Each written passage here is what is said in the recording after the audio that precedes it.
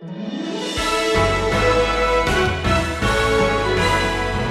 abandoned to the Spirit doesn't mean, well, okay, I just said God's in charge, He can have His way, and I'll take a spiritual nap. The warning of Paul needs to ring in the ears of the church leaders then and the church leaders in the body at large today. You remember, wake up, watch out, be careful. Why? Because the enemy of your soul roams about seeking whom he may devour. You can't have your soul as a believer, but he will devour your testimony. He will take your integrity. He will rip that from the fabric of this church if he could.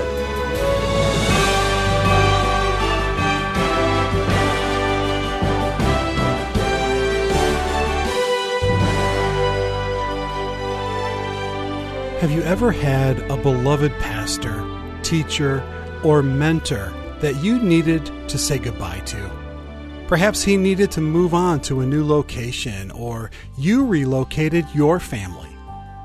Imagine what it must have been like when the Apostle Paul left the early Christians for the last time. Their ministry had been established by Paul's constant prayers, challenges, and visits. But it was time for Paul to go. Like Paul, anyone who lives for Christ and serves others will always leave so much behind. Today on Wisdom for the Heart, Stephen Davey teaches from Acts 20 in a message he's calling The Sad Farewell.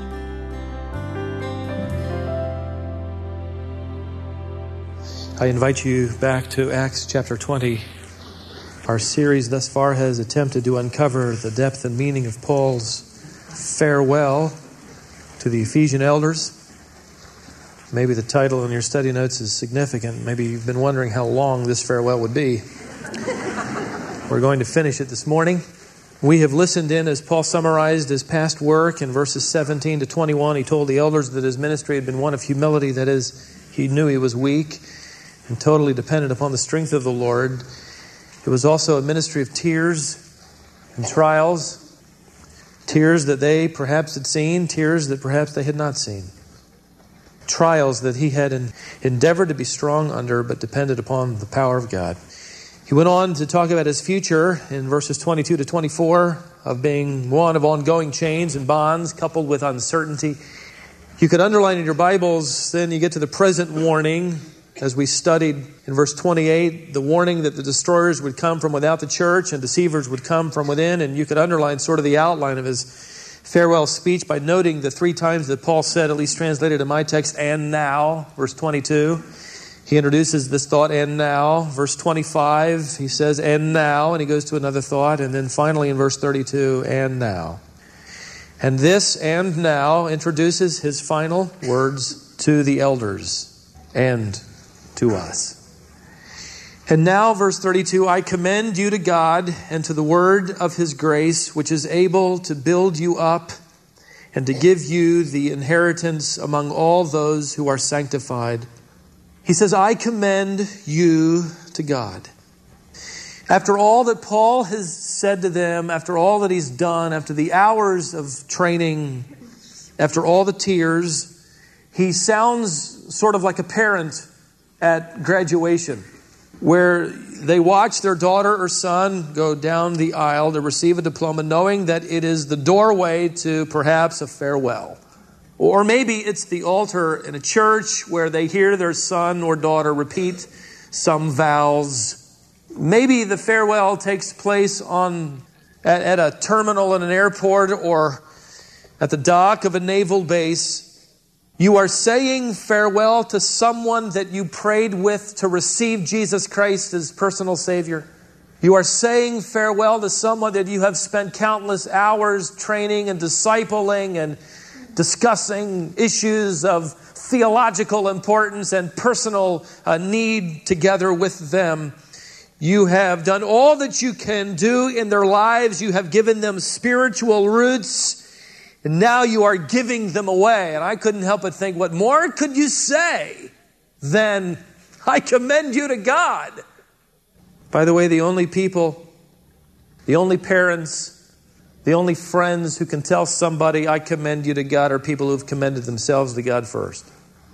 Because it takes a lot of courage and commitment to be able to say that. You'll never find the strength or the courage to commit your children or your spouse or your close friend to that work of God that's happening in their lives. You want to keep them nearby.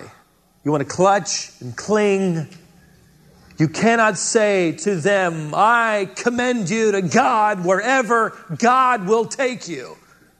If you first are not abandoned to His sovereign will. Think of Paul's abandon for a moment. You remember, Paul, where are you going next?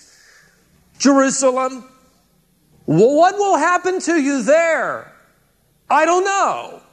I only know that the Spirit of God is compelling me to go to Jerusalem. That is abandon. Is Paul reckless in his faith? Is he foolish in his abandon to God? Like some parachutist or some bungee jumper who leaps headlong toward the earth, and hopefully that thing has been tested or at least measured properly. To the believer who is commended to God, there is no reckless leap. Spurgeon said it the best, as I have often thought of this quote, and I repeat it again to you, that we are at our spiritual best when we are shipwrecked on the island of God's sovereignty. Have you ever been shipwrecked like that? So Paul here, with personal experience and total assurance, could hand these elders and this flock in Ephesus over to God. He'd given them roots, in effect now it will give them wings. He not only commended them to God, secondly, he committed them to grace. Did you notice?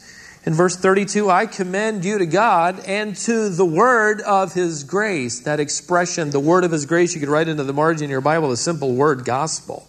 It's a synonymous phrase or idiom for gospel in Paul's thinking. Verse 24, he talked about the ministry of testifying boldly to the gospel of the grace of God. In Acts chapter 14, verse 3, he talked about the gospel of God's grace, the message of God's grace. He didn't tell them, now look, I've been teaching you for 3 years, I commit you to all those study notes. Or I want you to hash over everything you've ever heard for those 4 and 5 hours a day that I taught you, he could say. Try to remember all of that. No, he says, I want you to simply commit yourselves to the grace of the gospel of God. And that will keep you on track. This is a favorite theme of his. We've sung about it this morning. We've heard about it. But to Paul, the word grace was precious. He used it more than 100 times in his letters to the Galatians, Ephesians, Philippians, to the Colossians, to the Thessalonians, to Timothy, and to Titus. He began his letters to them by saying, I commit you, that is, grace be to you. It's interesting to me that Paul combined the idea of grace, and he used that word to talk about the gospel. And he used the word gospel to relate to grace. He considered those synonyms, and aren't they? For grace is simply unmerited, undeserved, unchanging favor from God. And isn't that the gospel? Unmerited, unchanging, undeserved. Salvation is free, and it is in the gospel that we have placed our hope. What are you hoping in today for your eternal security? Someone clipped for me an article a few months ago from the Wall Street Journal about what an entire nation is placing their hope in. And it will sound very silly to you, but yet it's something they believe in. It talks about Taiwan and its recent reception. Of course, this is a Buddhist country for the most part. The island gave a hero's welcome, the Wall Street Journal article read, Thursday, to surely the oddest guest ever to be granted a state visit, a 2,400-year-old tooth, said to have come from the Buddha himself. Flown in on a specially chartered plane, it touched down to cheering thousands. And the Taiwan's premier led the way. Radio stations devoted up-to-the-minute reports of its progress. The Premier, Vincent Sloo, said, quote, let us have peace and harmony now in our society, offering a prayer to the tooth in an airplane hangar that had been converted into a makeshift shrine and under a red and gold banner proclaiming ceremony to welcome the Buddha's tooth. The object of attention rested after its trip in a miniature gold-plated pagoda wrapped in clouds of incense. Taiwan, the article goes on to say, has high hopes. Believers say it can end a recent string of mishaps from plane crashes to corruption scandals. But fierce squabbling has already created problems. Opponents say the government should solve problems, not fan superstition. And some have asked why Taiwan's president, a supposed Christian, will preside over a mass prayer to the tooth this weekend. True believers remain serene, says Yu Kun Song, a food company executive who waited at the sweltering airport to catch a glimpse. He said, quote, "Once the tooth has arrived, our troubles will be over." Can you imagine? Paul commends these men to the gospel, and he says, as he writes to them later, in fact, in the Ephesian church, listen to these words. He says, "To the praise of the glory of his grace, which he freely bestowed on us in the beloved. In him we have redemption through his blood, the forgiveness of our trespasses, according to the riches of his grace, which he lavished upon us." And by the way, this does nothing more than prove that when you do not believe in Christ, you can believe in anything. So they are commended to God, and they are committed to the ministry of grace. Now third, these men are challenged to give. Look at verse 33. "I have coveted no one's silver or gold or clothing. You yourselves know that these hands ministered to my own needs and to the men who were with me.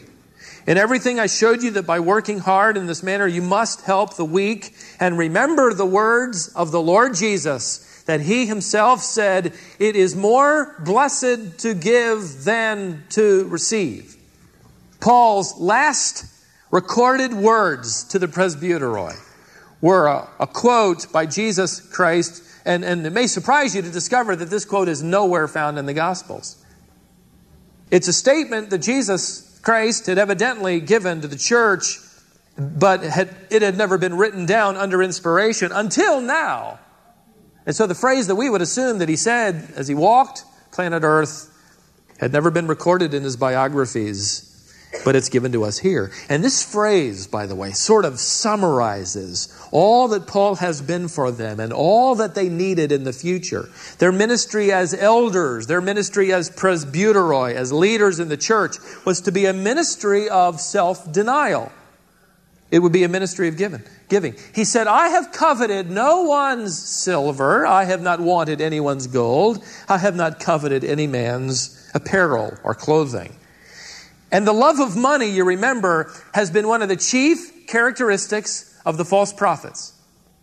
Micah, all the way back in the Old Testament, denounced the false leaders of Israel by saying the leaders pronounce judgment for a bribe, the priests teach for a price, and the prophets design only if they're given money. Isaiah talked about the shepherds of the people who, like hungry dogs, were never satisfied but continued to bribe and cajole and extort the people's money. And Paul warned Titus that they should never teach for the sake of sordid gain. While he will go on to explain the fact that they can be supported by the ministry, he said you don't do it to be paid. Paul wanted to make dead sure that the gospel was offered without charge, as he put it in 1 Corinthians. Chapter 9, verse 18. A true shepherd, ladies and gentlemen, does not fleece the flock. He feeds the flock. And Paul had been an example for these elders. He had given himself to God. He had given himself to the flock. He had given himself to the ministry of the word. And he had given himself with such intensity that for a period of 3 years, night and day, for hours upon hours, he devoted himself to them. And he now concludes, "It is far better or blessed to give than to receive." Now, I want you to note here, he's not talking about giving away money. The first part of the statement can offer the misinterpretation that he's talking about money. He isn't. Paul is not saying to us it's better to give your money away than it is to receive it. And there are a lot of people who think that the best thing that you can do is give your money. And every Sunday, on Sunday morning, and maybe it even happened in here, as the offering plate was passed by, people thought that they could buy their way out of the Great Commission by putting in some money. He's not talking now about giving away money. He's talking about giving away your life. It is better to serve than to be served. The most fulfilling lifestyle is not in people lining up to serve you. It is in you lining up to serve them. And specifically to these elders, he is saying, be ready to give your life away. Now notice, he finishes his speech in verse 36, and when he had said these things, he knelt down and prayed with them all, and they began to weep aloud and embraced Paul and repeatedly kissed him, grieving especially over the word which he had spoken, that they should see his face no more, and they were accompanying him to the ship. Throughout this whole paragraph, you have picked up the dominant feeling of an affection, haven't you, between them. A few years earlier, he had come to them as a total stranger. In fact, when he came, he created a riot. And he so incensed the inhabitants of this city that they filled the arena and they began screaming. And they screamed and chanted for 2 hours, "Great is Diana of the Ephesians." And they would have killed Paul if they had been able to lay their hands on him. But he had slipped away. He had created a riot. He had created great turmoil. He had turned their lives upside down as a stranger, but now he had brought some of them from darkness into light. He had liberated them by means of the gospel.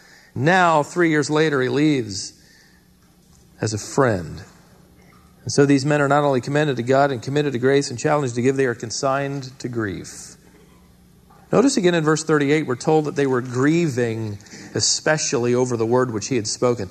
That word grieving is the same word used by Luke. He uses it several times. One of those occasions is when he records the story of Joseph and Mary. And Jesus is missing. You remember they couldn't find him?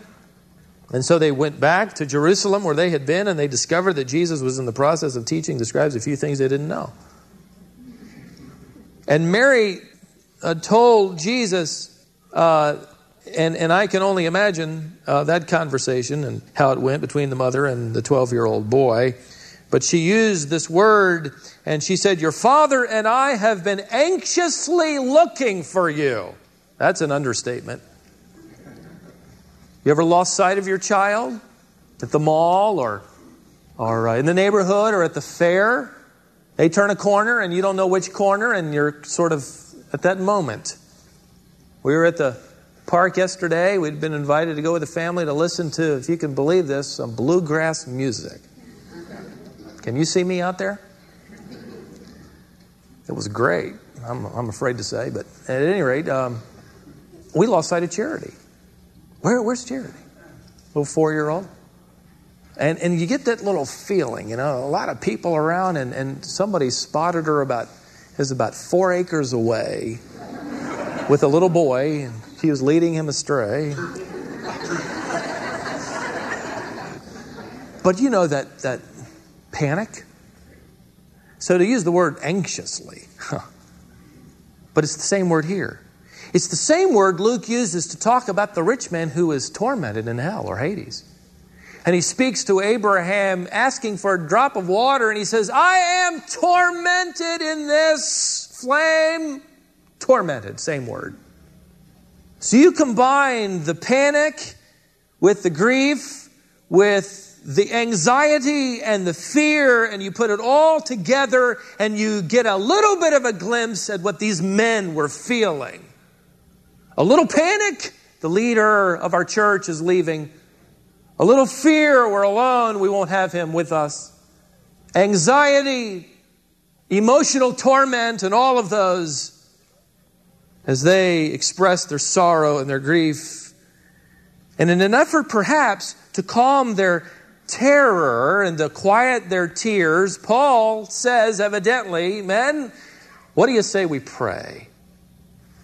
And so right there on the dock in the open with people bustling about and the ship's dock crowded with supplies, and right there, Paul just sort of calls a prayer meeting, and the Greek says they placed their knee, which is interesting to me because the common posture in at least the synagogue and first century praying was to stand with eyes open, lifted upward. It was a symbol of their respect and honor of the person whose presence they were entering. And so they did that standing. That sort of worked its way even into our culture where we have forgotten that practice for the most part when you stood when someone entered a room.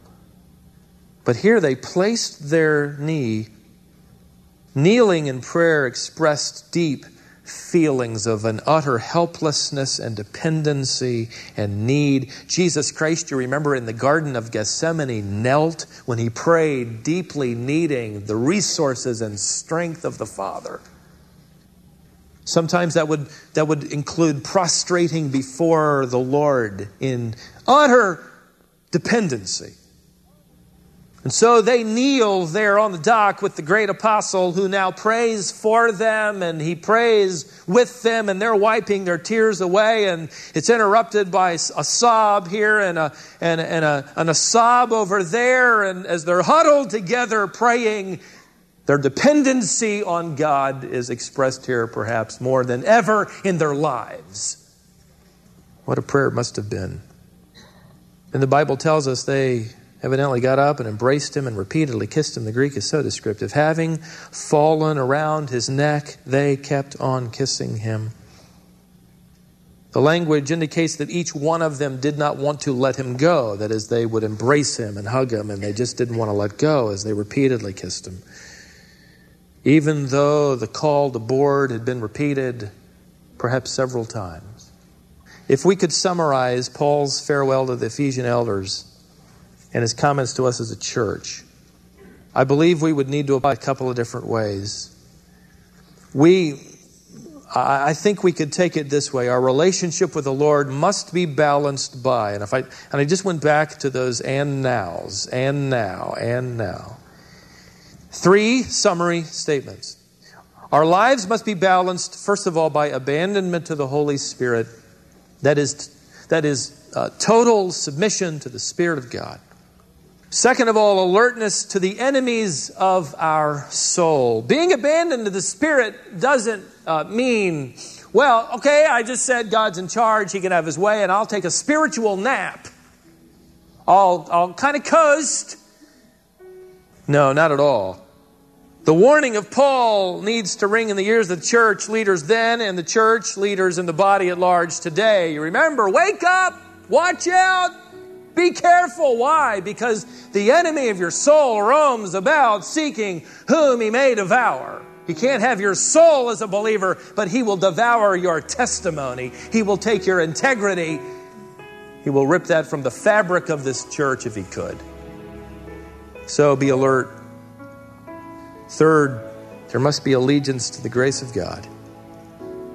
When Paul had said everything, he turned their attention to the grace of God, the grace of the gospel, the grace of a saving God. And when they knelt with the one who had introduced them to the grace of the gospel, he did nothing more or less than commend them to this word of grace, which is able to build you up, he said, to give you a hope that is rock solid and give you an inheritance among those who are sanctified. That is, he pointed them to the future fact of the kingdom when the God of grace will rule and reign.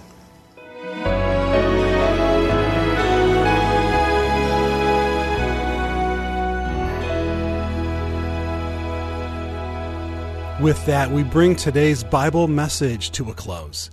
This is Wisdom for the Heart. We've gone back to our vintage wisdom archives to bring you this series from the book of Acts. Stephen first taught this series back in 1998, but the truth and application of God's timeless word is just as relevant today as it was then. If you've been listening for a while, you already know this, but our primary desire is to provide you with teaching that is true to God's Word. Listen to how Rebecca said it. Thank you for staying strong in the faith and true to the Word. Every message touches me in some way. Your ministry means so much to me. Rebecca lives in West Virginia. We're so glad and honored that God continues to use and bless the teaching of His Word as it goes out. Here's how Beth from Michigan phrased it. She wrote, I appreciate your clear explanation of God's Word and insightful, detailed application in our current world. You've motivated me to keep reading the Bible and remember God's daily grace that makes me grateful for the alterations He's making in my life, as well as giving me the words to speak to others. Thank you. Well, thank you, Beth, for taking the time to share that with us. It was great to hear from you. And if you, friend, would like to send Stephen a note as well, here's the 3 best ways to do it. You can write to us at Wisdom for the Heart, P.O. Box 37297, Raleigh, North Carolina, 27627. I'll give you that again in case you want to jot it down. It's Wisdom for the Heart, P.O. Box 37297, Raleigh, North Carolina, 27627. If you want to email us, the address to use is info@wisdomonline.org. That's info@wisdomonline.org. And finally, we have a form on our website that you can use to communicate with us. Visit us online at wisdomonline.org, and there's a form there. In addition to equipping you with these daily Bible lessons, we also have a magazine. It includes articles written by Stephen to help you dive deeper into various topics related to the Christian life. That magazine also has a daily devotional guide. Many of our listeners use it to guide their daily time in God's Word. The magazine is called Heart to Heart, and we send Heart to Heart magazine to all of our wisdom partners. If you've not seen Heart to Heart magazine, we'd be happy to send you the next 3 issues if you'd like to see it for yourself. You can sign up on our website, or you can call us today here in our Cary, North Carolina office. Our number is 866-48-BIBLE. That's 866-482-4253. Here's another opportunity I want you to be aware of. How would your life be impacted if you set aside 1 year to study God's Word, experience authentic community, grow in discipleship, study in Israel, and even earn your master's degree in theological studies? Stephen is the founder and president of Shepherd's Theological Seminary, and he invites you to consider joining us for the Shepherd's Institute. This unique 1-year program offers a life-changing opportunity to all believers, no matter your vocation. Shepherd's Institute invites you to invest 1 year of your life to equip yourself for the rest of your life. Learn more about that at shepherds.edu. Thanks again for joining us today.